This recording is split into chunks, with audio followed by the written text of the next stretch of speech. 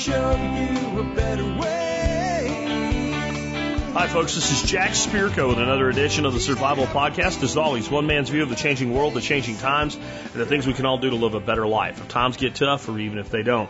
Today is August the 9th, 2019. This is episode 2487 of the Survival Podcast. It is Friday, so it's time for an expert council Q&A show. I've got a pretty good lineup of experts for you today. I shook the piker tree over the last couple of weeks, man, and the pikers fell out. I mean, we got a bunch of content in for the expert council now. I'm probably good for another week and a half. So if they get a little bit back to me, we're good for another 2 weeks. We've got 3 weeks of content basically sitting on the deck right now. So I gave you a bit of a longer list today. Here's what we've got today. Number one, Gary Collins is going to talk about exercises to maintain good body posture, specifically as we age. Probably something I need to do, spending all my time in this damn chair leaned over a microphone. Then we have a question about, those companies that say for X dollars a month, we'll put solar panels on your roof. Sean Mills is going to talk about that and tell you the reality behind them.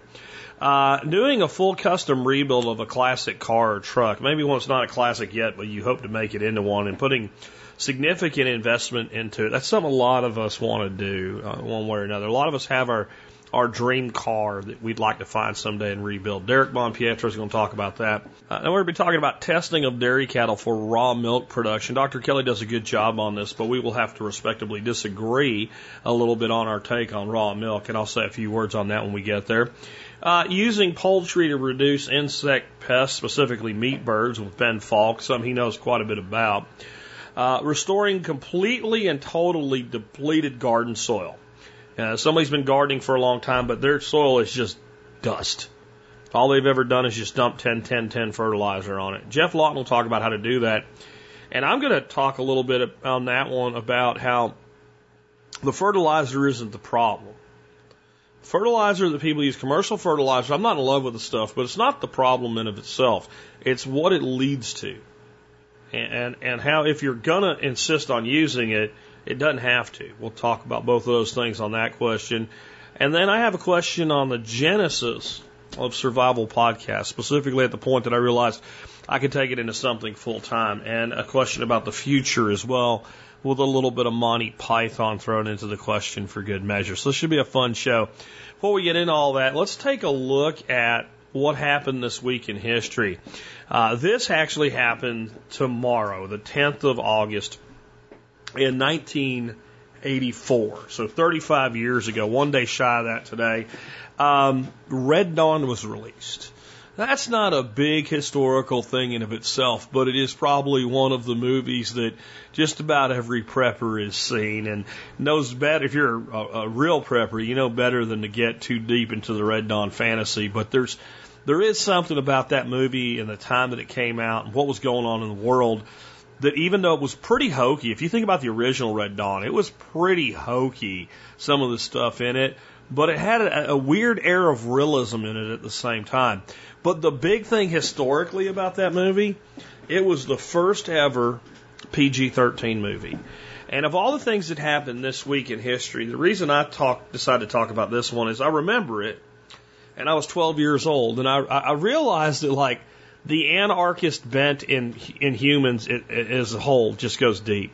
So this thing came out, and they made a big deal out of this, that it was a PG-13 movie, and parents were strongly cautioned, and you weren't even supposed to get in there unless you were at least 13 years old without a parent or guardian. So you could see it if you were 8, but you had to have your mom or your daddy with you and what have you. And so this may be hard for a lot of people to understand today that aren't, at least in their 40s.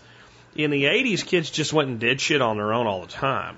So most of the places we went, we just all got on bicycles and rode there. There were bike racks way more than there are today because kids were mobile on bicycles because they didn't have cars yet.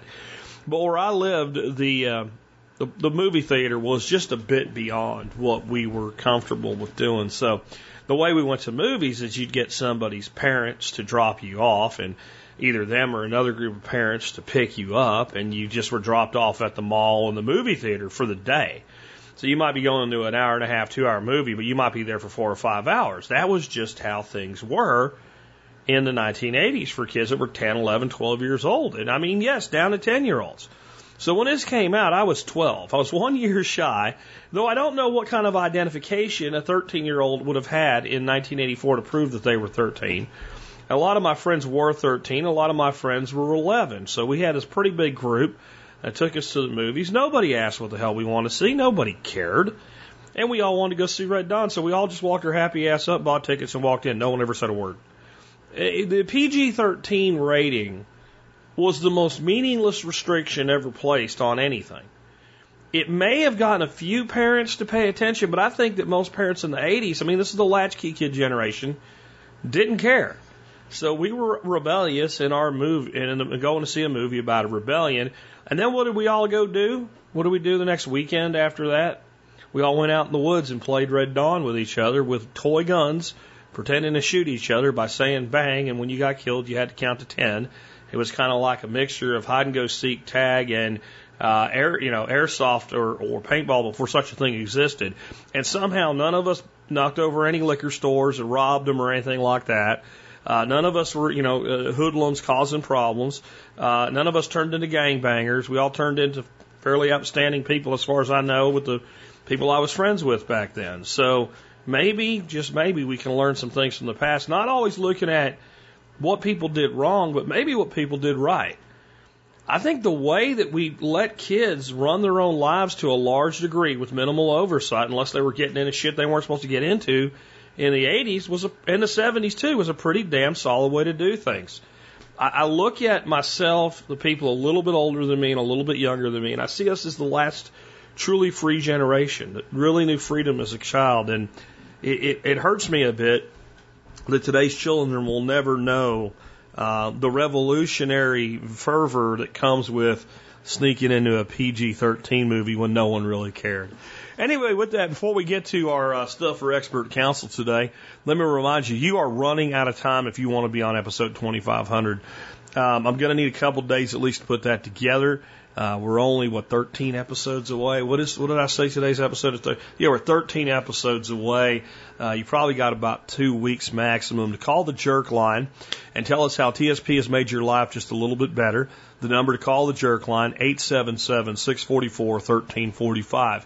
Another real quick announcement here. Hey, MeWe Monday. If you are on social media, get over to MeWe, look me up, friend me up. Join the TSP forum, the TSP Hangout group, and on Monday, be part of MeWe Mondays. I'm probably going to do this Monday again because, yes, the expert council got me a bunch of stuff, but it's feast or famine with those guys, right? So it's time to get another big group of questions in. So I'm probably going to come in there and get one question for every expert council member and immediately send them, and then we'll chat about whatever. We'll do that from 10 to 11 on Monday morning with MeWe Monday. And if you're not part of the MeWe revolution and Operation Zuckerberg yet, if you use social media anyway, give it a shot. If you don't use social media, you don't, no big deal. All right, so with that, we got a question for Gary Collins on as we age and our posture starts to ebb a little bit. What are some exercises and practices we can do to maintain our posture? And it's probably more important than most people realize. I am a believer in chiropractic care, and that has a lot to do with the shape of the spine and how we carry ourselves and the shape of the neck as well. And postures is a big part of that. So, hey, Gary, what say you on keeping your posture right? Hey, everyone. This is Gary Collins, creator of the SimpleLifeNow.com, where we talk about all things making your life better. Couple quick announcements. Be on the lookout for the 4th book in my Simple Life series. It is going to be called The Simple Life Guide to Financial Freedom. I'm really excited about this book. I think it's a game changer. Also, be on the lookout for my new podcast coming out, hopefully right around September, 2nd week, Your Better Life, Make It Simple, Stupid. You're going to like this podcast. It's going to be good. So be on the lookout for those things. Now, the question of posture as we get older. Well, we all deal with this. I deal with it as well. I'm going to give you 3 really basic exercises to do. The first one, which is anytime, any age, is planks. Planks are the easiest thing to do. They're basically a whole body contraction, but they specifically help your back, your lower back. So go look at videos, but simply it's like doing a static push-up, but instead of on your hands, you're on your elbows and forearms. And you just hold that position 30 to 60 seconds at a time. The next one is pay attention to your posture while you're sitting or standing. Simply push your shoulders back, push your neck back a little bit, pinch your shoulders, and just sit erect. Just pay attention to it, and it'll help build those muscles to increase your posture. Now, what you can also do with that is you can do contractions as exercise. So instead of basically doing what I just told you, basically you will contract the muscles 30 seconds, 15, 30 seconds. Do that, 4, 8 times a day, and that will start to build the muscles too. But one of the biggest thing is just paying attention to your posture. Catch on that you're slouching. Stop slouching. Sit up straight. We always heard that, right? Your mom, grandma yelling at you, sit up straight. But that's true. And that will help your posture. I hope that helps, guys. It is really that simple. Hence the simple life. Duh. But remember, I'm an MSB member or corporate member, so my business in there, all you members, you get 10% off your entire order at thesimplelifenow.com. And now I'm sitting just a little bit straighter in my chair. Pay attention to your posture. Good advice. I will add in, and you can do any one of these three without becoming like some sort of a major practitioner dedicating your life to it, driving around with a bumper sticker that says you do it. Yoga, Qigong, or Tai Chi. And Tai Chi is the one that I have some experience with. Even just taking maybe a month or two of Tai Chi classes and learning some basic forms and then making that part of, your weekly routine, and maybe 3 or 4 times a week doing basic Tai Chi forms. Qigong is a very similar discipline. Yoga is actually very different, but it has very much the same effect. And if you look at Indian, Asian societies where it is very common that the majority of people practice some level of this as a form of exercise, not necessarily with Tai Chi, actually can be a martial art, but it also can be more just a mind-body exercise. They tend to age better than we do. I think there's more to it than that.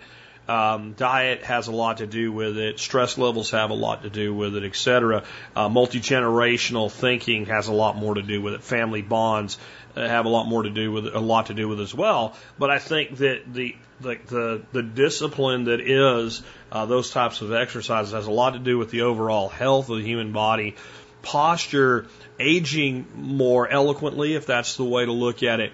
And I'll tell you another thing, I think that type of exercise, or the exercises Gary had, or anything that's load-bearing, making the body bear its own weight other than just to get up and go get the remote and sit back down, especially for females, osteoporosis. So if you said to me, like, what is the most valuable martial art I can take up? If you don't have a lot of physical training in your life, you might be surprised. I probably would say Tai Chi. And the reason I would say that is not anything to do with self-defense. It's the health benefits that are going to be, you might use the benefits of learning jiu-jitsu or sistema or boxing or any hand-to-hand combat. You might use it. And you will get some health benefit from training in any of those disciplines. But Tai Chi is the one that like I said, you can learn enough to self-practice. And it's always good to have someone that knows what they're doing, correct your form and what have you. But even if it ain't perfect, right, it's a slow movement and it helps center the mind. And I think it's one of the better things that we can do for ourselves as we age.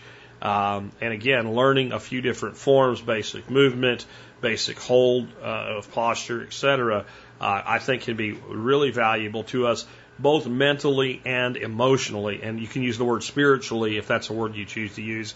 I do, but if you don't, I understand. Next up, we have a question on those, hey, for X dollars a month, we'll put solar panels on your home. Sent that to Sean Mills. Figured if I sent it to Stephen Harris, he might have an aneurysm over it. So, Sean, take it away. Hey, everybody. This is Sean Mills with Hack My Solar. And today I've got a question from Bryce.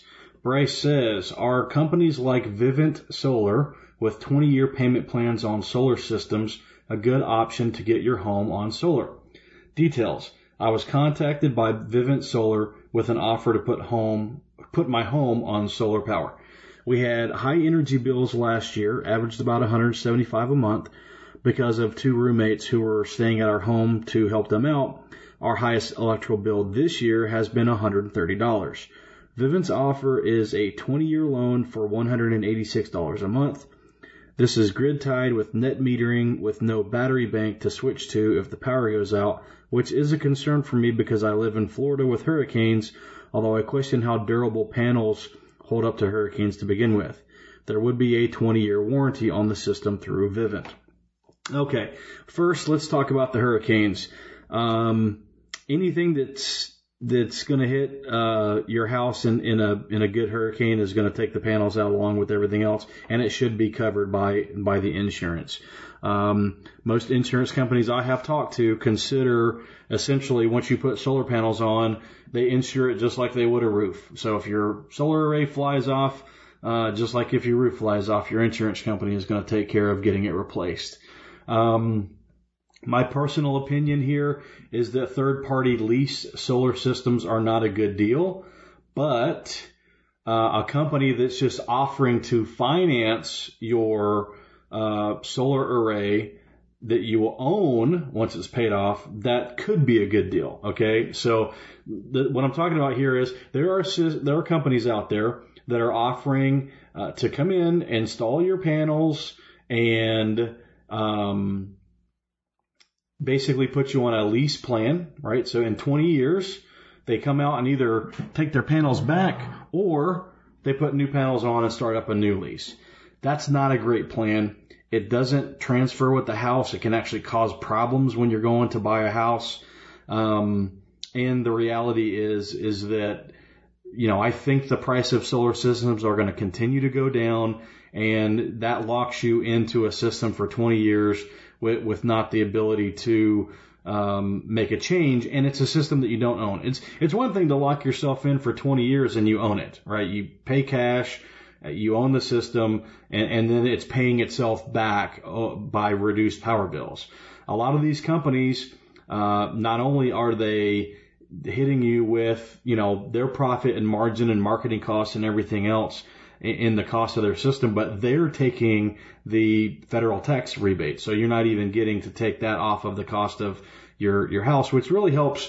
If you're going to do solar, that helps to get the solar system in place at the current 30% tax rebate that does go down after this year, but it's still going to be in place for at least a couple more years. And who knows what happens, after the next election. That's the thing about laws is they sound good now, but they can be rewritten really easily.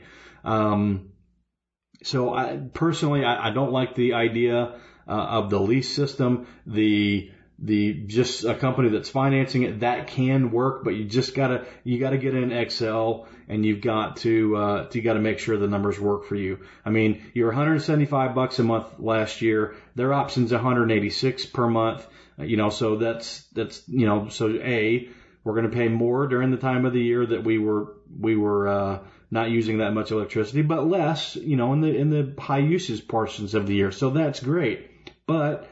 And that $175 bill this year might be a $200 bill in 3 or 4 years, and it might be a $300 bill in 20 years, whereas you're still locked into that $186 per month. That's one of the good things about solar is you buy once and you cry once. Once the panel's up, it might take a while to pay off, but as your cost of electricity goes up, that payback horizon gets closer. I'll say this is just conjecture on my part, but I think that as solar continues to spread, the cost continues to go down, and at the same time, car ownership begins to become the exception rather than the rule. You're going to see big banks pivot from financing automobiles to financing solar installations. I think it's an easy play for them.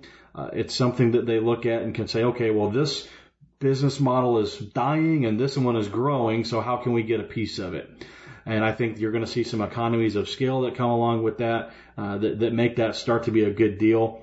And I don't necessarily agree with California's rule to mandate solar on all new residential buildings, but the fact that they're building the cost of these arrays into the mortgage and into the construction costs, while everything else is going on, makes it cheaper than doing it after the house is built, and it makes it easier to swallow the price tag because you're just building it into the mortgage.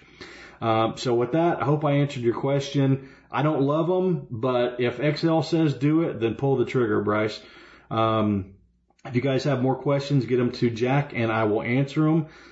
You can also hit me up on Facebook. I'm on there a decent amount. I'm slowly transitioning over to MeWe, so I'm there, Sean Mills on MeWe.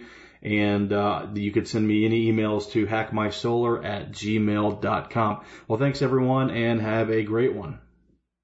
I generally don't like it, and I'm going to tell you the biggest reason why.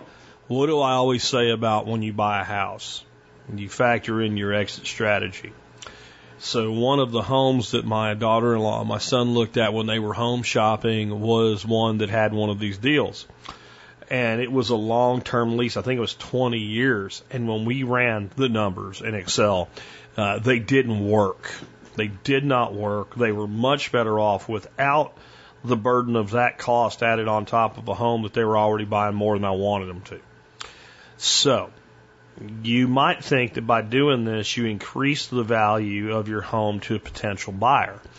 I think if you have a paid-for solar array on your roof, that is true. I think if you have a contract that transfers to the new homeowner, it can be true or it can be false. I don't like variables that I can't control when it comes to the single largest investment that I will probably ever make in my life, real estate. So that's one of my big reasons not to do this. I do think solar is going to get cheaper and cheaper. I do think financing it's going to get cheaper and cheaper. You got to think about it this way. Companies do not offer creative financing to help you. They offer it to help them. Now, that can be because if I do it this way, I can sell more because it's cheaper out of pocket for my customer. It also can be I can make more money this way because long-term it's better for me. And so you have to ask yourself why they're not financing these things on like a 60-month contract. People buy cars like that all the time. Why are they creating this long-term cost basis scenario? And the answer is probably because you're going to pay them the total cost within about 5 years and be hooked into them for 15 more. It's probably going to hit somewhere about there. So always price it doing it individually, even having a contractor do parts of it. And whenever you're doing solar, always think about how can I scale it up in time. A lot of times once you put solar in, adding more is really, really easy and really, really cheap. And when certain opportunities come up, you can just kind of bolt it on Lego style. With that, let's take another one. This one on raw milk production. Though the person asking the question never even said raw. They said fresh milk. I'm assuming they mean raw. That's what Dr. Kelly's assuming. I'm going to come back with my comments on my feelings about the safety of raw milk. Hi, Jack, and all TSP listeners. This is Dr. Kelly here to answer all your furry pet questions. Today's question began, does Dr. Kelly just do small animals? Our beef vet doesn't even want to discuss dairy cow testing. If I were to sell a milk cow, what are the minimum tests that should be done for safe use of fresh milk? Now, while cattle aren't a typical species for me to work on in my daily practice life, I did some background research for you on the topic from a veterinary perspective and got some recommendations. And this is a bit of a loaded question, though, and my answer may not be popular, so I realize that. Unfortunately, no amount of testing will say that milk is safe. And this may be why some vets are hesitant, especially if dairy cattle aren't their main thing, to even discuss it, is since they don't want to be held responsible if someone said the tests are negative, so the milk is safe, and then someone buys that or someone else drinks it and gets sick, and then they come after the vet because someone laid it out that the vet said it was okay. Now, most vets, and myself included, are also pretty anti-raw milk, since we've been trained in all the possible bad scenarios that can happen with it. There are multiple tests you could feasibly run, but you have to bear in mind a negative test is just a snapshot in time. So if the milk tests negative one day, it means nothing concerning tomorrow's, next week's, or even next month's samples, as lots of pathogens can be shed intermittently, so you may not always catch them. And if you want to be doing screening to help catch problems but not guarantee safety, you could consider the following tests. You can do blood tests for brucella titer and toxoplasmosis titer. You'd need milk testing for listeria, campylobacter, leptoculture, salmonella culture, intradermal skin testing for tuberculosis, fecal flotation for cryptosporidia and culture for salmonella, and you could culture feces and milk for listeria as well. The most important ones could potentially be the brucellosis, tuberculosis, and salmonella, but really your kind of biggest everyday problem is just dealing with the bacteria in the milk, things like staph, strep, E. coli, etc. Now, handling procedures of the milking process and handling of the milk immediately after also affect the safety. So having super clean milking procedures, sanitizing milking equipment, and cooling the milk rapidly can really help. Milk that isn't cooled quickly enough can increase the pathogen load. So in the right environment, E. coli can double every 20 minutes. So it takes a long time for milk to cool in the fridge, so you really have to have a system for chilling it first and then putting it into the refrigerator. Some of this you have to consider your own risk tolerance. I personally am not a fan of raw milk, and I definitely wouldn't let my kids drink it, just since their immune systems are going to be at even higher risk for problems developing, but that's me. Now, I'll admit, to sneak in some raw cookie dough now and again and playing the Russian cookie dough roulette, but my kids don't know that you can eat it raw. And I guess I'm a mean mom like that, but most of the time it's fine until the one time it's not. And that one time has potential to be pretty bad, and that's the same with the raw milk. So the other thing to consider would be home pasteurizing, that you still get the advantages of the higher fat content than the store-bought milk, and the taste, and the self-sustaining aspect and advantages of having your own dairy cow, but with less risk. So thanks for your question, and hopefully that gave you some ideas. Remember while I'm a veterinarian, I'm not your veterinarian, so my recommendations are just intended to give a ballpark idea of what you can expect from your veterinarian. Thanks, Jack, and have a great weekend, everybody. So what I like there is it is an honest answer about what you can and can't test for, and it's an answer about how testing is limited in what it can do because it tells you where you're at today, and unless you're going to test every day, you don't know where you're at tomorrow, next week, next month, etc. However, I find this interesting that every doctor I know thinks this way. And it's very similar to the way police officers think.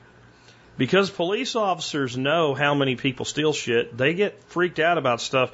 I remember I parked my car in the street versus my driveway, and my brother-in-law was just obsessed with the fact that it made it more likely that somebody's going to break into my car. Now, I'm talking about a place where my driveway and the street are about 3 feet apart. It was actually preposterous, but because he sees the underbelly of society all the time, that's where his mind always is. That's how he's trained. And that's how I feel doctors are, whether they're vets, whether they're medical doctors, whatever they're taught is true. And no matter what evidence is presented in contrary to it, until the authority they answer to, which is whatever group or conglomerate they turn towards, says that the truth has changed, they will not change. You cannot, I've done it with Doc Bones, you cannot have a logical discussion with people who have been convinced of something.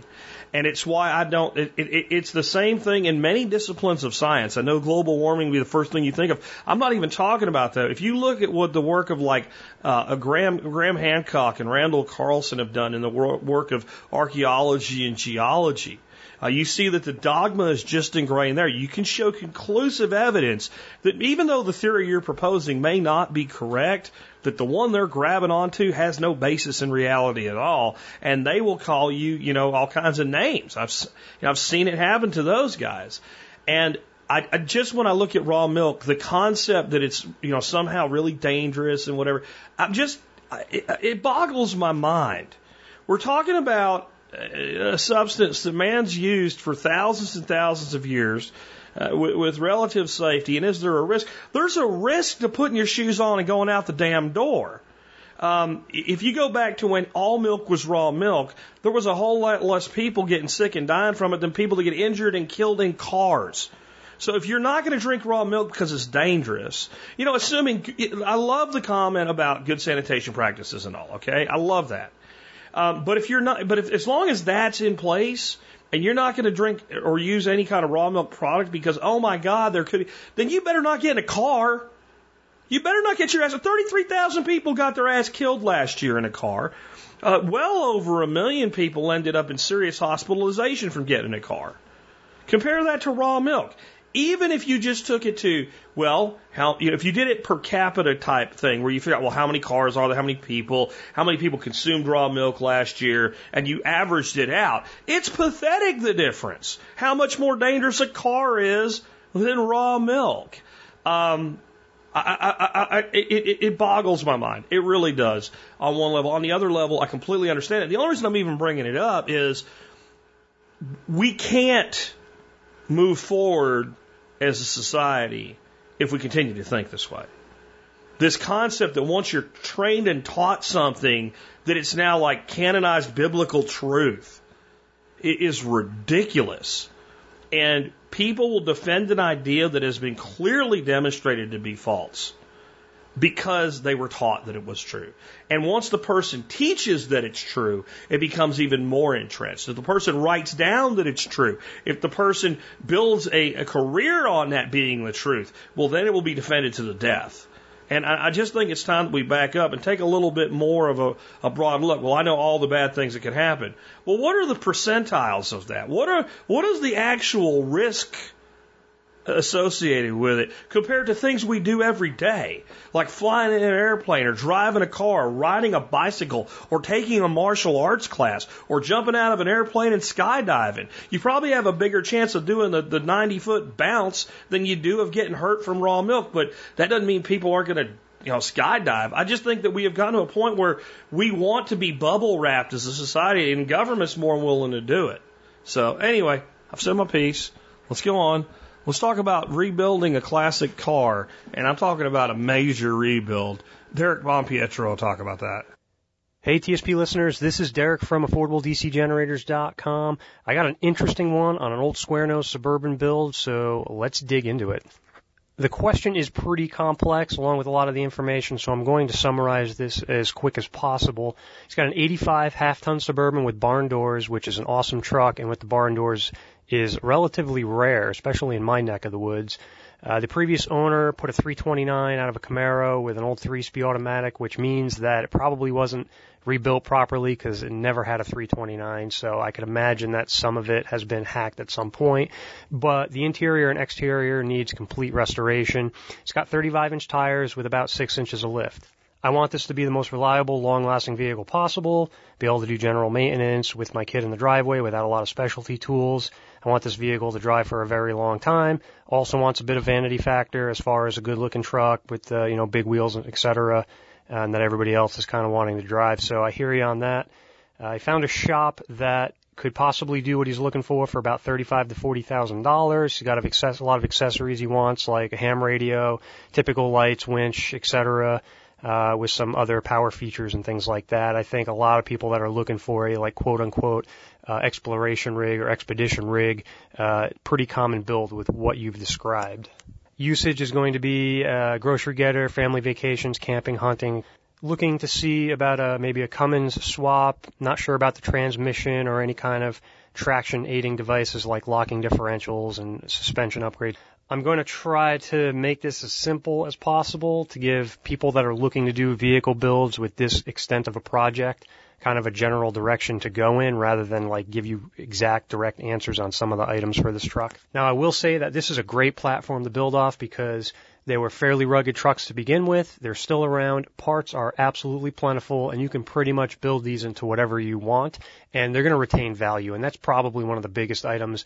I know Jack preaches everything by the Excel spreadsheet, and you're going to put a bunch of money into this, and you don't want a vehicle that no one else would ever buy because you never know down the road you might want to sell this, or it needs to have some value. You can't just dump $40,000 into a truck and never be able to sell it for past $5,000. It just doesn't make any sense. That means that I would stay away from any kind of oddities or really high-end custom stuff because you eventually put your vehicle build into unobtainium, as I like to call it. Any kind of major engine or driveline swap even though on this particular truck, since it's a half-ton, I wouldn't go above 35-inch tires, nor would I put a diesel in it with half-ton axles. You would definitely want a full 1-ton driveline. Now, they never made a 1-ton Suburban. The good news is that that particular matching truck, the K30 Silverado, you can put the axles directly underneath this Suburban. You might have to move the rear spring perches, but realistically, they pretty much bolt right in, along with the steering and the brakes, etc. Now, there are some upgrades you can do to those things, like gears and lockers and steering, which make the truck work a lot better. And obviously, all of that needs to be budgeted. But you can make a full 1-ton upgrade and have the ability to run a big horsepower engine or a diesel, which you would never be able to do with a half-ton or run a larger tire. Now, a Cummins diesel in a Suburban, that's a big engine. That's a lot of engine. It's tall, it's long, and it's very heavy. It's a big engine. There are kits available. You're going to need a cross member and a motor mount kit. There's going to be a lot of fabrication to get your air conditioning, power steering, and alternator to work correctly. You know, not exactly a bolt-in situation, but there's a lot of parts available to make this happen. Again, you really should be listing out all these parts that you're going to need, the pricing, and your labor. Now, the labor can be free if you're doing it, but do you have the capability of putting one of these in? And sometimes with an engine like this, it's not necessarily your personal capabilities. Do you have a shop space big enough? You're not going to do the old backyard redneck hoisted up there with a piece of rope over a tree limb. This is a big engine. You need a serious overhead lift in order to do this. The cheapo Harbor Freight engine crane, not going to work with a Cummins. Are you capable of doing this in your workspace?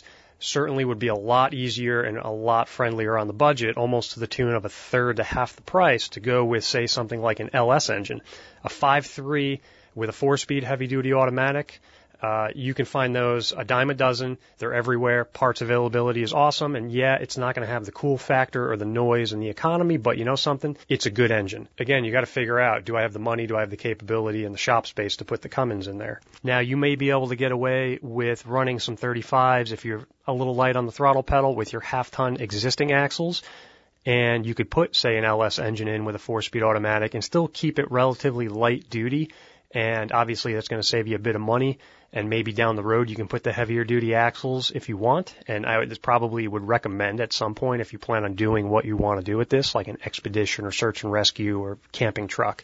But that can be done down the road. If you're doing a Cummins swap, not going to happen. That's a necessary upgrade with that power plant. Again, do you want to do all of this at once, or do you want to stagger this build for your budget and time? To talk about some very common upgrades on the square nose Chevy platform, crossover steering on the front end is going to give the vehicle a lot better steering. There's a shackle flip that you can do on the back, which will change some geometry around and give you a little bit better ride. And this is a great platform. I have a pair of 84 trucks. I have a Cuck V with a 6.2 diesel, and even though it's slow, it's reliable and it works great. And then I also have a matching 84 Suburban, and I'm in the process of putting an 8.1 big block in. Both of the trucks work great with not a lot of money. So I would break this down really into like maybe 3 main builds. Be honest with your budget, fill that Excel spreadsheet out, be very accurate with the dollar amounts and the time frames and what your goals are, because if you get halfway through it and you lied to yourself and you don't have the budget to finish the diesel swap, now you have a truck that doesn't work. And don't say like, I can put a Cummins in it for,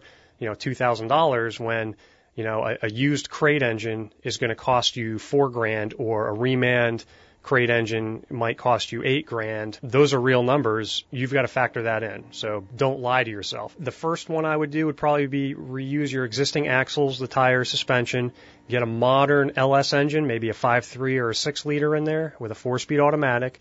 You can probably reuse your transfer case. You might have to refit the drive shafts and have lengthened or shortened, but that's a pretty basic swap. You can do that in most backyards with a basic engine hoist. Endless amounts of parts to make that work as far as motor mounts and cross members, but that's a very easy one using a lot of the stuff you already have. The next step up is maybe I would do a 6-liter or an 8.1. Get a little bit more power out of it, spend a little bit more money to get that, but not much. Maybe do the axles now and get the gears and the lockers that you want and kind of get everything fitted the way you want now and spend the money. Of course, that's going to up your budget and your time frames. And then the next one would be the biggest one. That's a full refit. That's going to be the Cummins, an NV4500 5-speed manual, or an Allison automatic, or something that can handle that kind of power. An NP205 transfer case, that's a cast iron mammoth that's going to take that power, or maybe an aftermarket unit, but you're going to need to match the driveline to that engine, and that's a lot of engine. And then, of course, obviously, the axles and brand new drive shafts that are heavier duty and things like that. You've got the 3 different game plans, 3 different budgets, and maybe one of those you can fit money-wise and time-wise a little bit better. That's a question you have to answer for your particular vehicle. Resources to build a square nose Chevy or GMC. Offroaddesign.com is a vendor that sells parts just for these specific vehicles. Both of my trucks have all of their parts for suspension, steering, brakes, etc.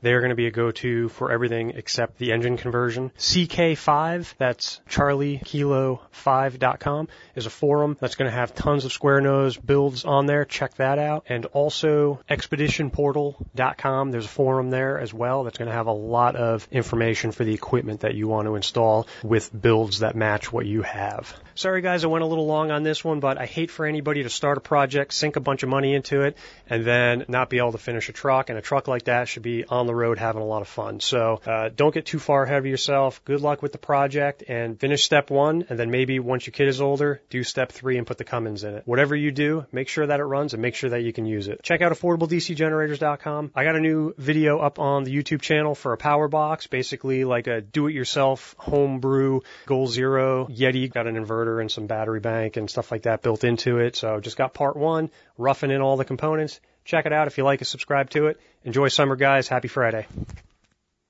Next up, we have a question for Darby Simpson on choosing a breed of pig for pastured poultry, specifically in an area that is deficient in tree cover. Darby, take it away. Hey there, everyone. Darby Simpson of Grass Fed Life calling in for another TSP Expert Council question. This week, we've got one from Zach. His question is, what breed of pigs work well on a grass diet with limited to no trees? Just grass on a rotational paddock system where a majority of their food will come from the pasture while my trees get established. And any other pieces of advice on this? I have beef and chicken customers that are wanting pork and was planning on waiting until I had more established trees for protection and supplemental feed, but have requests, so I thought I would try just pasture. Well, Zach, I'll circle back to breeds here at the end of this. And this is something I've discussed before. And this is in my experience and in talking with a lot of other people that have attempted to do this.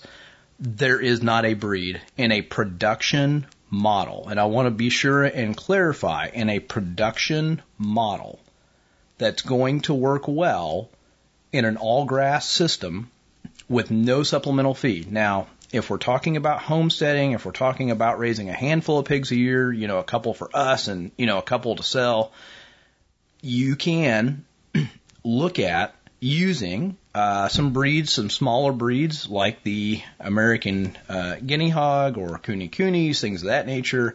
There are some larger breeds too, although I don't have experience with them. I know some guys will use like old spots and things of that nature that can gain a majority of their weight on pasture if you've got really, really good pasture. And I mean really good pasture. You got to have a lot of alfalfa, a lot of clover. You've got to have protein out there. It can't just be grass. So when you say grass, I think you're probably talking about lots of different species. If you're talking about grass, as in Timothy and bluegrass and orchard grass and fescue, just true grasses, then this whole thing's out the window completely. You've got to have a lot of proteins out there. But in my limited experience watching other people try to do this, and it's not something I attempt. I raise my pigs in the forest. They're a forest animal. Personally, I think that's where they should be raised. They get supplemental feed. I have not seen a model where this works. I know a lot of people have tried it, and I've watched a lot of them fail. I think what they end up with, frankly, a lot of the time is really expensive breeding stock and promises that just can't be fulfilled, again, in a production setting, which is what you're talking about. Now, I don't know how many pigs you're talking about raising in a year.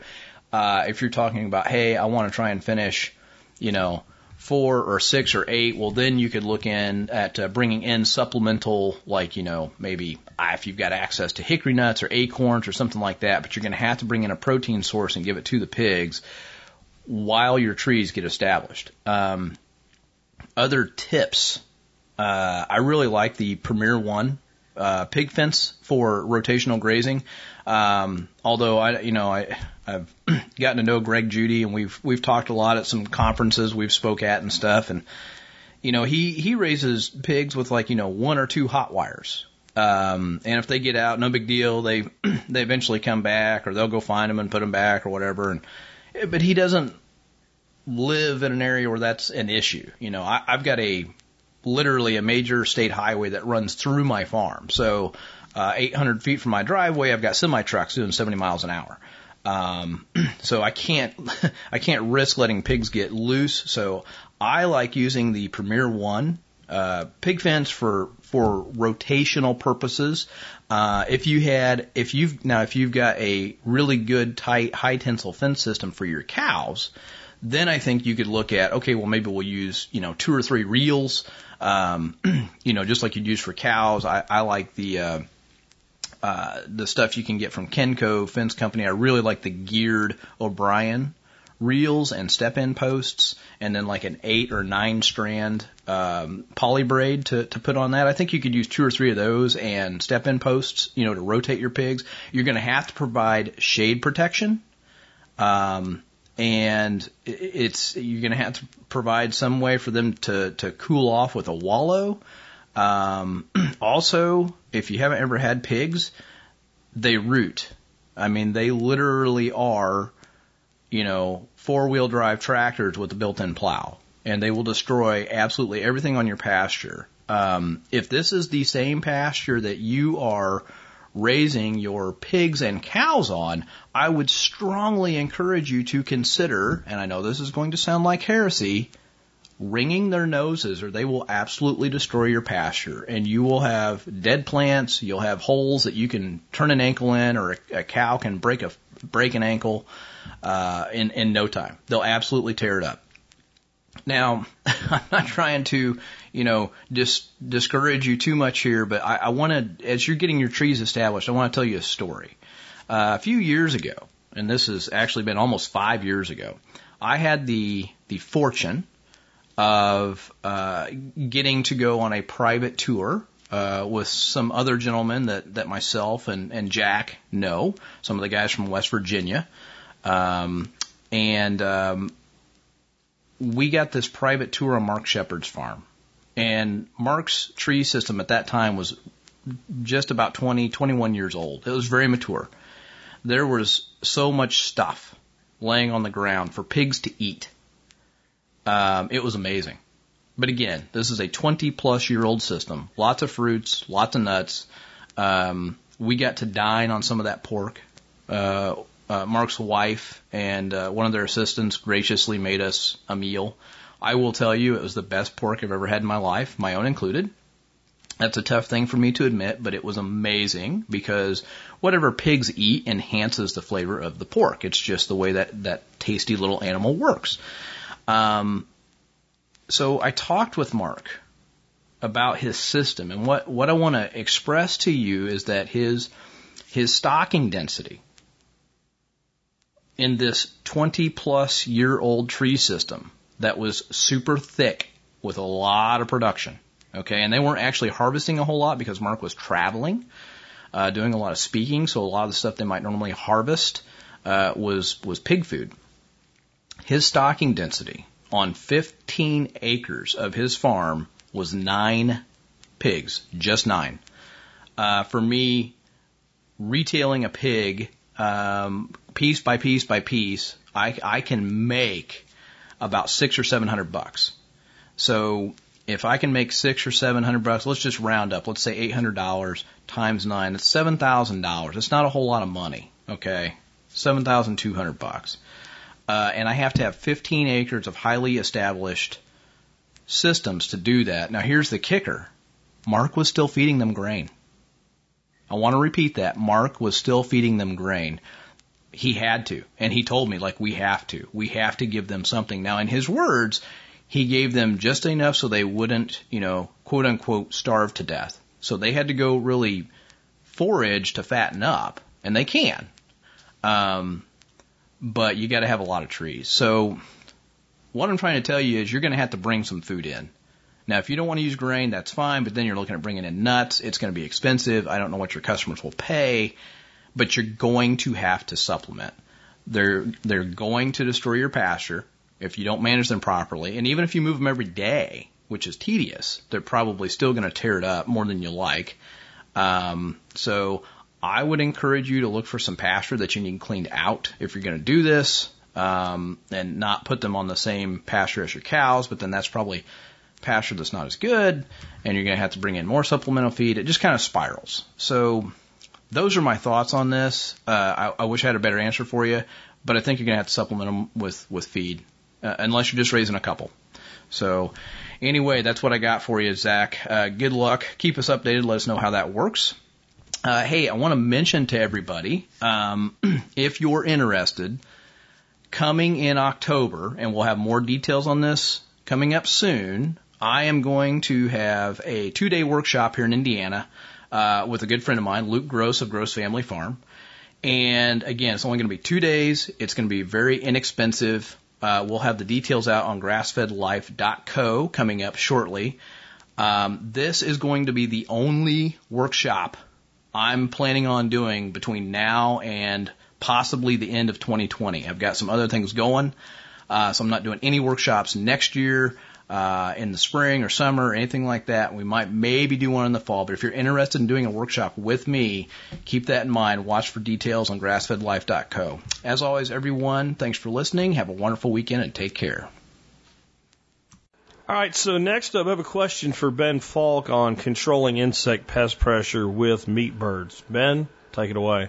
Hey, Jack and all. Ben Falk with Whole Systems Design. The question about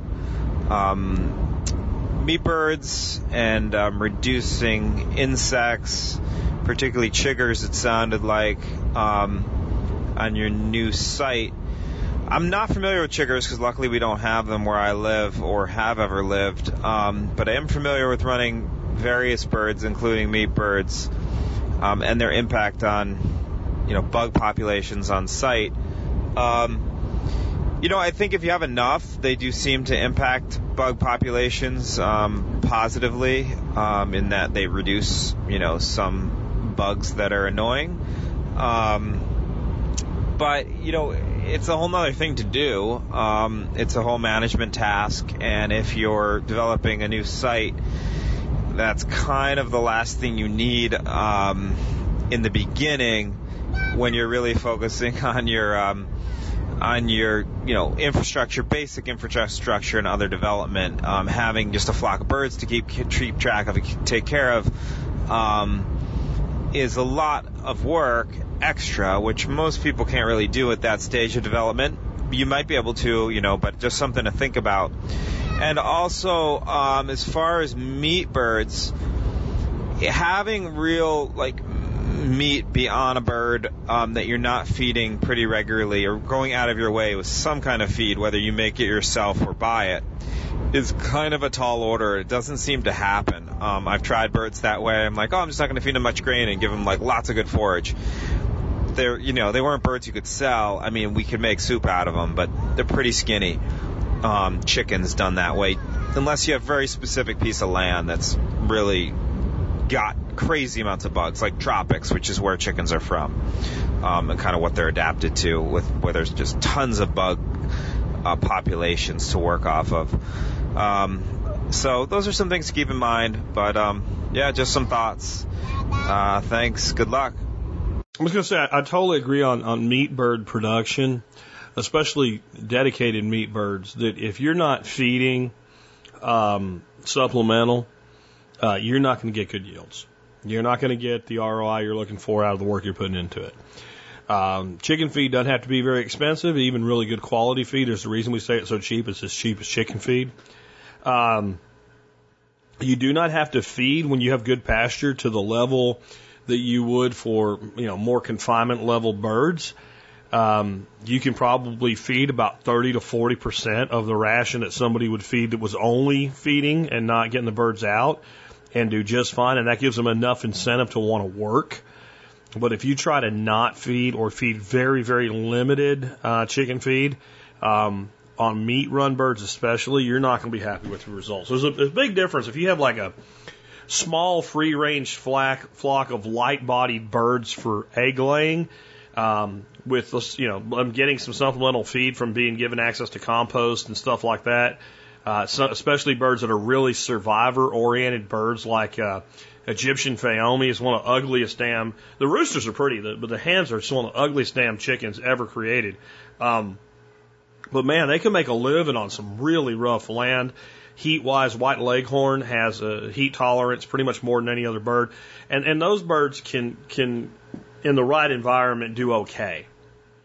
Even in that case, I like to feed a little bit because it conditions the bird that you're the source of food. It conditions the bird to where home is, to come home at night, etc. So I always would feed some. I mean, hell, we feed our bees, guys. I think that this idea that we can put animals into an artificial situation and then expect them to make a living for themselves is really not completely valid for most species. We can do it with cattle. Definitely with the right land. Cattle can get everything they need from a field, but even in that situation, there's times of the year when we might need to resort to hay and other things.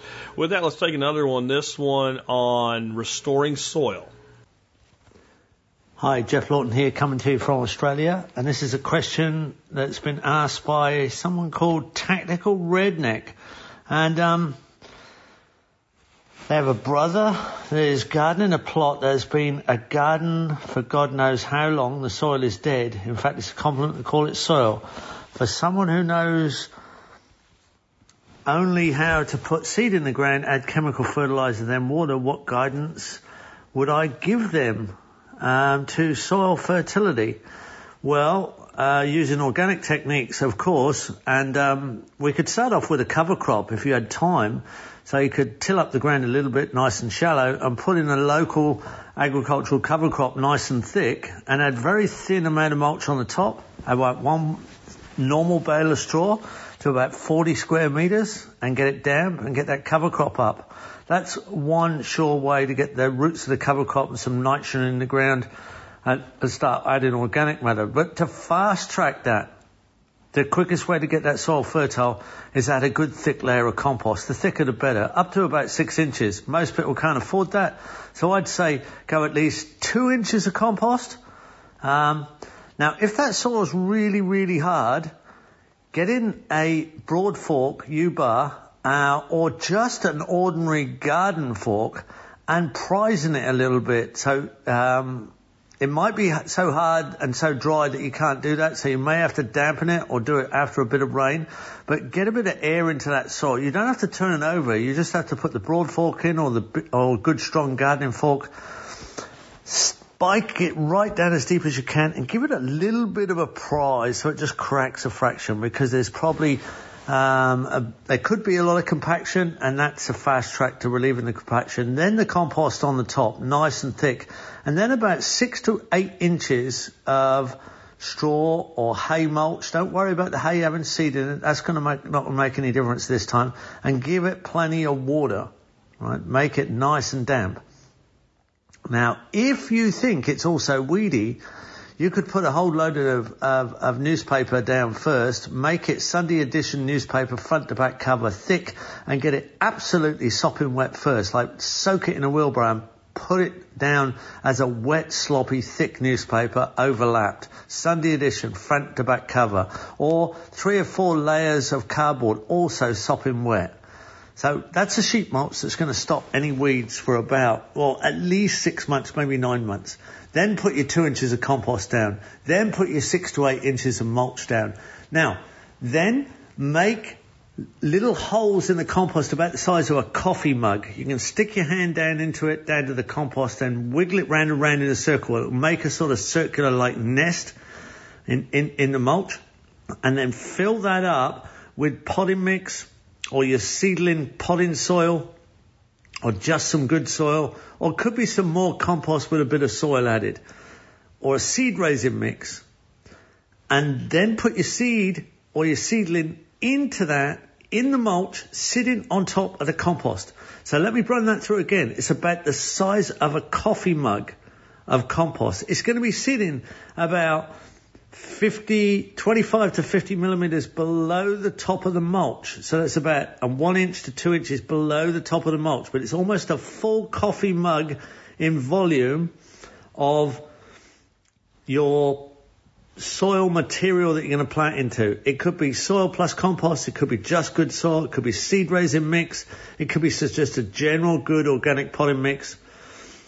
And put your seed or your seedling in there and then add lots of moisture with water. Keep it nice and moist. Now, because you've got 6 to 8 inches of mulch and you've got 2 inches of compost, it's going to have a 1/10 to 1/20th water demand to bare soil.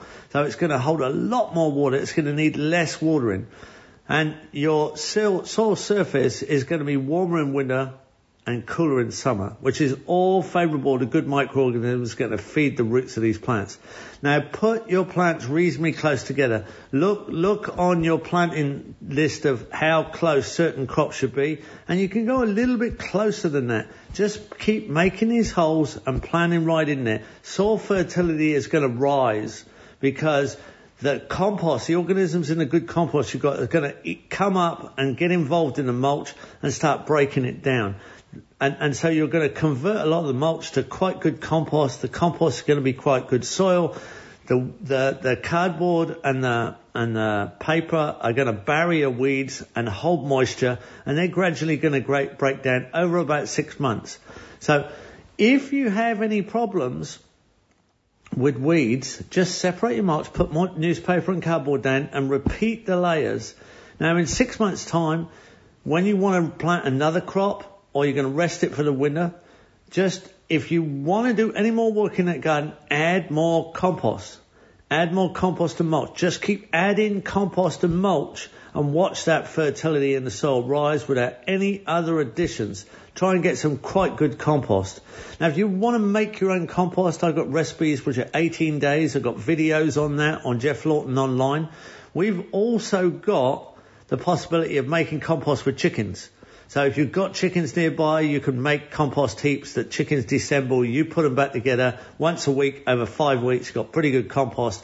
You keep adding that compost, 1 cubic meter of compost every week. If you have 5 piles, you've got a pile being constructed every week. You've got a pile ready every week. If you have 5 in process going all the time, you've got to turn all 5 once a week. But every week you'll have a cubic meter. You can garden on solid rock. Now, there's no problem with this, right? It's just a matter of finding a convenient way to make compost if you want to make it. And making it with chickens is great because you're adding food scraps, you're adding mulch, and you're adding manure from horses or cows. And you don't have to feed your chickens. You're getting free eggs, just about high quality compost for very little work, and you get all the veggies as a consequence. So just get out there and go for it, because I've got people in the third world doing this literally on solid rock, and they've got incredible food gardens. So there's no question this will work. So I've actually seen quite a few videos with Jeff leading plantings where they did exactly what he described there.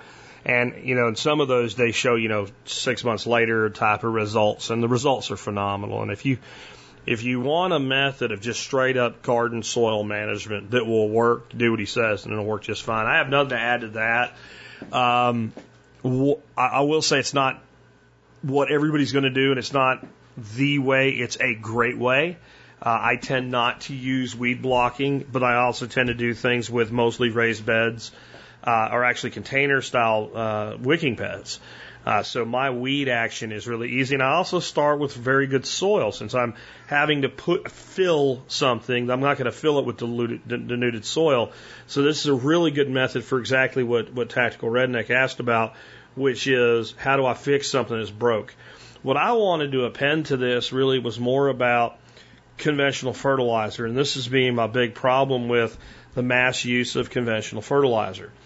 I think if you did everything Jeff said to a piece of property and you weren't getting as much growth as you wanted, and you threw a freaking shot glass of 10-10-10 and underneath each plant and watered it in, I think you could do the same thing with organic fertilizer, to be clear. I'm just trying to point something out here. If you did it with 10-10-10 conventional fertilizer, I don't think much bad would happen. I really don't. I don't think there'd be that much of an effect on soil biology. Certainly nothing that if you continued good management practices, the soil wouldn't just become better and better. My grandfather was a conventional organic gardener, I guess is the best way I would describe it. And what I mean by that, and some of the stuff he did I wouldn't do, okay? So if the cabbage caterpillars got bad enough on the broccoli plants, they might get dusted with 7 dust for a day or two, and then we would go down and rinse it all off. And I realize that goes in the soil. And again, that's one of those things I wouldn't do. But in the end, I mean, he had a really successful garden. It fed a lot of people, and I guarantee you the food was better quality than anything in the store. But the other thing he would do is he would use conventional fertilizer. We also used an awful lot of mulch and an awful lot of compost. And there would just be, those plants look like they're not quite getting what they need. You know, and you're talking again about, and in fact, it's what I used was a little shot. It's what I use today still, probably for the same reason. I have one of my little stainless steel shot glasses, and it would just be go down if the peppers look sad, give each one of them a little shot glass and water it in. And I can tell you that soil was incredibly good soil. There were just times of the year that maybe that pepper plant was stressed and it wasn't able to get to it. And what I would use today is something like Dr. Earth 444 for that. But that's not the big problem isn't that we use commercial fertilizer. It's that we use it to the exclusion of other things. And then the soil biology goes to hell. And we end up in situations like we have some of the pecan orchards here in Texas. They've been dumping that shit on there for years and years and years with no soil management practices. And they keep diagnosing the trees with deficiencies in potassium. And I'm sorry, phosphorus. Phosphorus is the one. And you know, they're dumping NPK on there left and right. And if you test the amount of phosphorus in the soil, there's butt tons of it from the conventional fertilizer, but the trees are still showing deficiencies. And what has happened is the soil's become so poor that the trees are unable to access even that type of rock phosphorus that's generally immediately available to the plant, because we've ignored the soil because we could get away with it. And so when you hear me kind of rail against conventional fertilizer, understand it's the soil management practices that it leads to. Because if I just need to throw an extra 10 pounds per acre or whatever this year, I'll do it. It's cheap. And that mentality, whether it's a home gardener, somebody container gardening, or a farmer, a 2-acre, small scale farmer, or a 5,000 acre corn farmer, that's what leads to denuded soils, the belief that we can just keep taking and not put anything back. So just wanted to throw that in there for you. That brings me to my segment for the day, which is kind of a fun one, as we are very close to episode 2500. So ironically, this is Tactical Redneck's day. This question came from him as well, just like the one that Jeff happened to answer for today. But he got lucky. I didn't plan it that way. Jeff just happened to get the question at the right time for it to work out like this. So here is what Tactical Redneck, otherwise known as Chris, has to say. I sent a question in for the expert council members. I forgot to include a question for you. So, what is your name? What is your quest? What is the terminal airspeed velocity of a coconut-laden swallow? But seriously, as you approach episode 2500, what were your intentions when you decided to do this full time, and is it where you thought it would be? And where do you see TSP going in the future? Let's start with the Quest and the Holy Grail questions. What is my name? Well, Jack Spirko. What is my quest? To educate, entertain, and empower people. What is the terminal airspeed velocity of a coconut-laden swallow?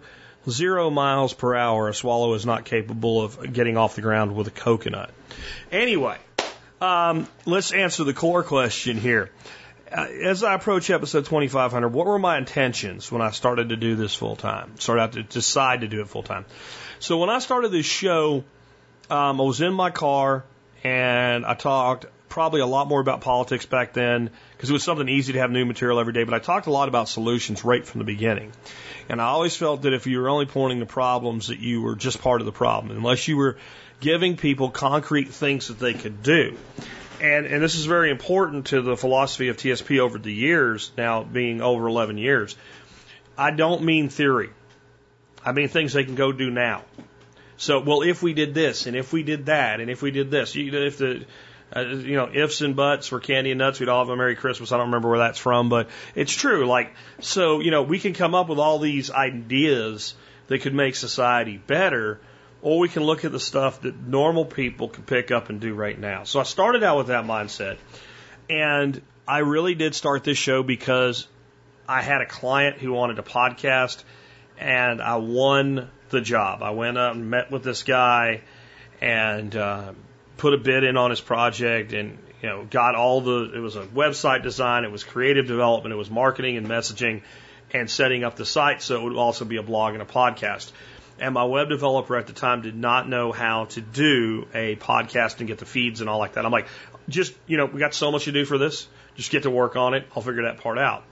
So when I looked into doing it, it was really easy. And I thought, well, I've been yelling at the radio. I'd listen to people like Clinton Beck and stuff like that in the mornings and some of the local right-wing talking heads on the afternoon coming home. And I'd yell back at them and thought, maybe this would be more productive if I actually talked to somebody. So when I figured this out, I'll come up with something. And I just came up with the idea of doing this. Self-sufficiency, self-reliance, independence, and liberty have always been very important to me. And so I came up with the idea and said I might as well do something with it. I thought it would be an interesting thing to do, and it would be a nice little side income. So I figured some way or another I'd monetize it. I know I can speak. I've spoken my whole career. Let's get on it. Let's get it to happen. And it was probably about 2 weeks into it that I knew that this was going to be something I'd do for the rest of my life. And it's funny because I had like 15 listeners at that point, but I knew it. I could tell, and I could tell that I wasn't that good yet, but I was going to get really good at it.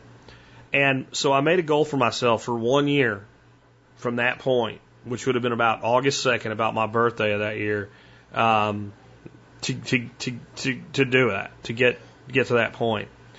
And about a year later, I could have. In fact, I tried to. I went to my business partner, Neil, and told him that I wanted to walk away. This would have been about June. This would have been about right at 1 year of the show. Not even from the point that I made that decision. And he said, I really need your help. One of the companies is really floundering. We need to have someone step in as COO.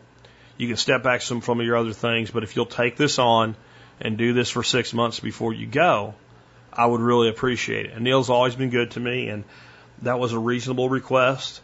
And so I agreed to do that, and I worked through the rest of the year, and it was January 1st, or January 2nd, I think, of 2010, that I did the first full-time episode. In other words, I was not going back to work.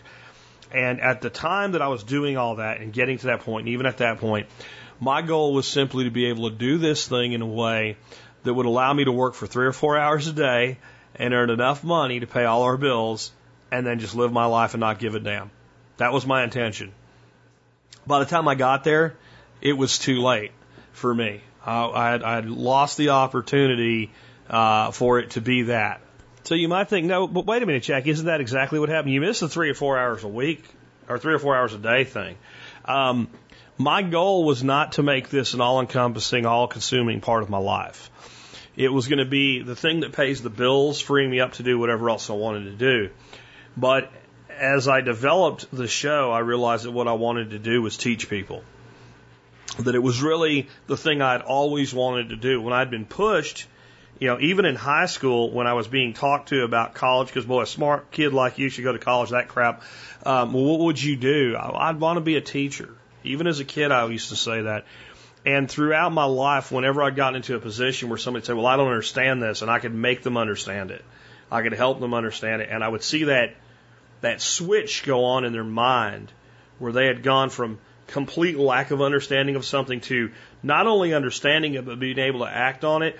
It's the most fulfilling thing that I can say I have in my life other than family and maybe growing food. I mean, and when you teach somebody to grow food, then that's really, like the ultimate, or because of what you said, they're being a better father or husband or wife or mother. I mean, those are like, then it all comes together.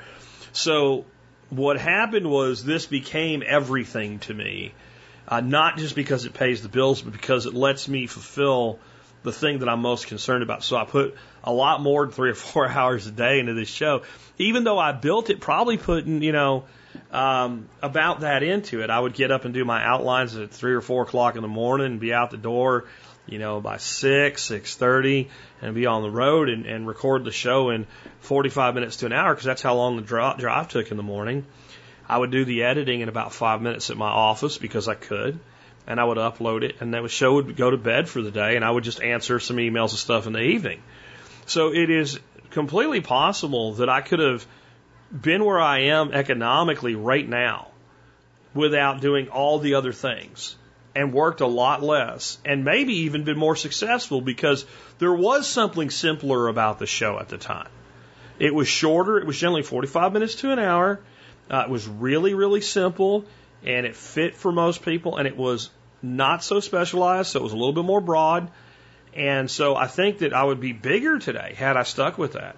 But I don't think I'd be as happy, and I don't think I would have the impact on people's lives that I do. So is it the way that I thought it would be? No. It's much bigger and much better in so many ways. There was no plan for an expert council. That wasn't a thing. It wasn't like, well, one day I'll get together a group of people. And, but I had always had that Rolodex of people I could rely on in my business, where somebody would say, well, what about this? And I don't know, but I know who knows. Right? And in most successful entrepreneurs, that's how you live. You can't know everything, so you know the people that know, or you know the people that'll know.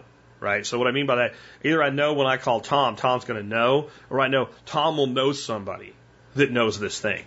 Right? So that was a natural extension, but it just came from really great guests and really great contributors to the show and saying, hey, this is a good idea. The membership program that I built, I think was the first of its kind in podcasting, and now is emulated by a lot of other podcasters. I knew of membership programs. I saw how they worked. But when I started the show, I wasn't like, this is my monetization. It was like, wait a minute, I sold all my sponsorships. Now I need to do something with all these other people that want to support the show as sponsors. And how can I make this work for everybody? So where do I see it going? The beautiful answer to that is I don't know. I don't know. I would love to say that right now we've kind of found what we're doing, and it's this, for at least another 10 years or more. But it's changed so many times in so many ways that I'm really looking forward to what happens next. I mean, even the show format has changed. Even in the last 6 years, a couple different times with the history segments and stuff like that. And I'm kind of trying to find a new groove right now. And summer's like the worst time to implement a new system. So I'm hoping as we go into fall to get that systemization down to one special segment a day and have them be different each day of the week and be consistent with the quote of the week, the thing that happened in history this week and things like that. But my hope is that I continue to get emails telling me I'm a jerk. My hope is that I continue to hear from people saying they're killing it with a business they started.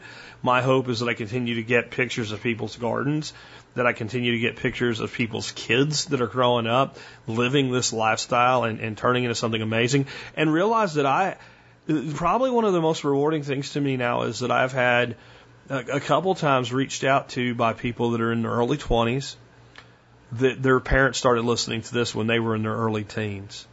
And they've grown into adults while this show has done what it's done. And that really puts the time in perspective, because as we get older, time condenses for us. It moves faster. And it just seems like yesterday that I climbed into that car, but so much has happened. So this is a great question, Tactical. Thank you for asking it. And I really do hope that the answer kind of gives the folks that listen to this show an understanding of how important this show is to me and how important y'all are to me, and the fact that you let me do the thing that I really do believe I was born to do, to teach, to entertain, and to inspire. And, if you can live your life doing that, I think you're doing something right. So I appreciate the opportunity that all of y'all have given me in doing that. With that, hey, did you like today's show? I hope so. It's one that I've been kicking around different aspects of for quite a few weeks now. I was happy to get it out to you. If you want to support us so that we're always here to provide content like that for you, consider doing your online shopping at tspaz.com. That's T-S-P-A-Z, tspaz.com, where you can find all of our reviews on Amazon. You can check out the Amazon deals of the day, anything and everything. And remember, if it's there, I recommend it. I use it. It's in my life, and I've tested it. And if it doesn't pass that muster, it doesn't get on my site. It doesn't go to tspaz.com. Today I have something for you that many of you that have been around for a while will be familiar with when it comes to small batch mead making. It is my combination of two yeasts that everybody says I'm wrong about, and I'm not wrong, and it does what I say it does. And today I get to tell you that I've actually figured out why it does what I say it does, and that is Red Star Premier Cuvée yeast coupled up with Red Star Premier Blanc. Now, those of you that have heard me say this in the past, say, did he say Premier Blanc? I did, because they changed it. There was Pasteur Blanc, and there was Pasteur Champagne. And this confused people. So Red Star changed the name of Pasteur Blanc to Premier Blanc to make a better differential between the two, is what I think they did. I contacted Red Star, and Premier Blanc is the yeast that I've been recommending for 3 years now to go along with Cuvée. Now, most people say you pitch a single variety of yeast, and if you pitch two, one dominates the other. Not so much. So long ago, I started making small batch, 1 gallon mead batches, and I started pitching these two together. I just did it one day, I wonder what happens if you put the two in together. Boom, let me see. Explosive fermentation, very quick finish. Love what it did for the meat. And I always just said, it's a happy accident. I don't really care why, but my gut is that one does something better than the other, and together they're more than the sum of their parts. And I thought, you know what, Jack, you've been doing this for 3 years. Why don't you get off your ass and do a little research and find out what's going on? So this makes perfect sense. They're both actually quite fast fermenters. But Cuvée is a quicker fermenter than Blanc. It's a faster fermenting yeast. But it tops out at 15%, which means that's as far as it can go. At 15%, 0.1, the yeast die. It's done, it shuts down. The Blanc's a little bit slower, but it's also quick. It brings out the fruity esters, so it gets all the alcohol it can without stripping the flavor. Both of them do that, so they have that in combination. But it can go to 18%, but it's a little bit slower in its fermentation. Now, this is the important thing to understand. A yeast that can get to 15% will probably get to 12% faster than it gets from 12% to 15%. It's reaching its limits of what it can do, so it slows down. So the Cuvée gets off to a much faster start than the Blanc, but as the Cuvée begins to reach its tolerance point, the Blanc takes over and finishes the race. Okay? Now, here's where the magic comes in, where this is just a dumb luck selection that turned into something really great. The limit to what the Blanc can do is 18% alcohol, which means when you get up to about 13% and the Cuvée's really slowing down, the Blanc is still in its stride and can take it right across 15, 16%, where then it's going to begin to slow down and get its last little bit. Well, how do I make my mead? What's my standard formula? 3 pounds of honey to the gallon. And what does that give you? There's always variances, but in general, it gives you a 15% mead. 3 pounds of honey to the gallon gives you 15%. What else do I usually do? Most of my meads have a fruit adjunct. Most of them are melomels. I'm doing something like persimmon or elderberry or blueberry or blackberry. There's some sugar contribution there. So most of my meads are like 15.5 to 16.5%. The Cuvée can't get there alone, but it gets close to being done faster, and the Blanc can take it the rest of the way. And that's why this has worked so well for me. And even when I do something like 3 Flowers blend, the herbs aren't giving much of a sugar contribution, but you still have that little kick to get from that 14 to that 15 to 15.1, whatever it is in the end. So my gut as to why these worked is exactly why they worked all along. Now I have the scientific explanation as to why, and maybe I'll stop getting beat up by mead makers that say I'm wrong, even though my mead is pretty awesome. I think your mead can be awesome too. Check out this yeast combination the next time you're making, especially, if you're making a mead that's going to be 7, 8%, either one's fine. You're going to make a mead that's going to be, up there. You're going to make some of that Viking mead. Give my combination a try. I think you'll like it. And you can find the article and all the other cool stuff at T-Spaz by going there. With that, let's go into our song of the day today. And I looked at what was left. And I'm going to tell you the truth. I was going to do Come On Feel the Noise today. which, if I say that, the first thing you think of is Quiet Riot, right? Especially if you're an 80s kid like me. Well, Slade is a band out of the UK that did that song back in the 70s, about 10 years before Quiet Riot released it. And when I went to grab it off of YouTube the way that I do, I found that a version by Slade was unavailable. They were all taken down for some reason, some kind of copyright infringement thing or something like that. Maybe Slade doesn't want their music up there. I don't know. But I could find some live versions that were not good. I'll just leave it at that. So then it left me with what is the other song that's on John's list of covers that were more popular than the originals this week and playing the originals, right? So if I said Black Magic Woman, most people that are at least as old as me or a little bit older immediately can hear the guitar to that and the sound of that, and they think Santana. What if I told you that that's not the original version of the song? And the original version of the song is only about a year before Santana released it in 71. In 1970, Fleetwood Mac is actually the source of this song, and one of their members is actually the author of it. And I won't say a lot about it, because this song is actually one of those songs that's the epitome of music from this time. There's no deep meaning to this song. There's no really, expansive lyrics to this song. It's 3 or 4 phrases repeated over and over. It's still friggin' awesome. So, what a great way to end a Friday. And now maybe you learned something today. Maybe you learned that Black Magic Woman didn't come from Santana. In fact, Santana said that he loved Fleetwood Mac. Carlos Santana was a huge fan of Fleetwood Mac in the late 60s. And in fact, his whole thing started out as really a blues band, a lot like Fleetwood Mac started out. And it kind of morphed into its own thing, and, him becoming known as one of the greatest guitarists of all time, which I agree with, by the way. But this song is actually like, when I played Bruce Springsteen, yeah, I still can't believe I was willing to play that version of Blinded by the Light. I mean, it's just awful. This one isn't that way. The original, I'm not going to say it's better. And whenever there's like an original and a cover, depending on which one you grew up with, you always think one's better than the other. But it's really good. And it's just a great song, especially for those of you that are on your way home today to listen to in the car, because I know many of you listen to the Friday shows that way. With that, this has been Jack Spirko with another edition of the Survival Podcast, helping you figure out how to live that better life if times get tough, or even if they don't. Black magic woman, got a black magic woman. Yes, I got a black magic woman, got me so blind I can't see. That she's a black magic woman and she's trying to make a devil out of me. Don't turn your back on me, baby. Don't turn your back on me, baby. Yes, don't turn your back on me, baby.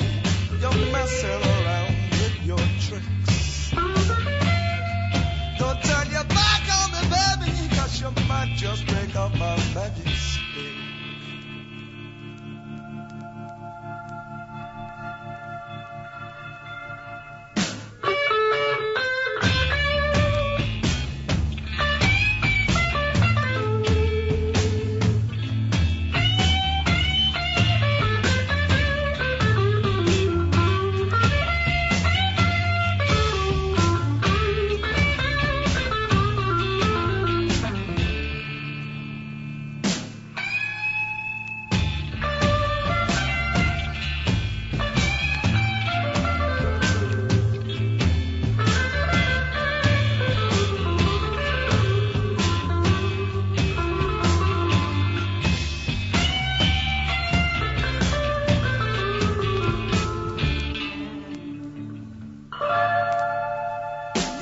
Spell on me, baby.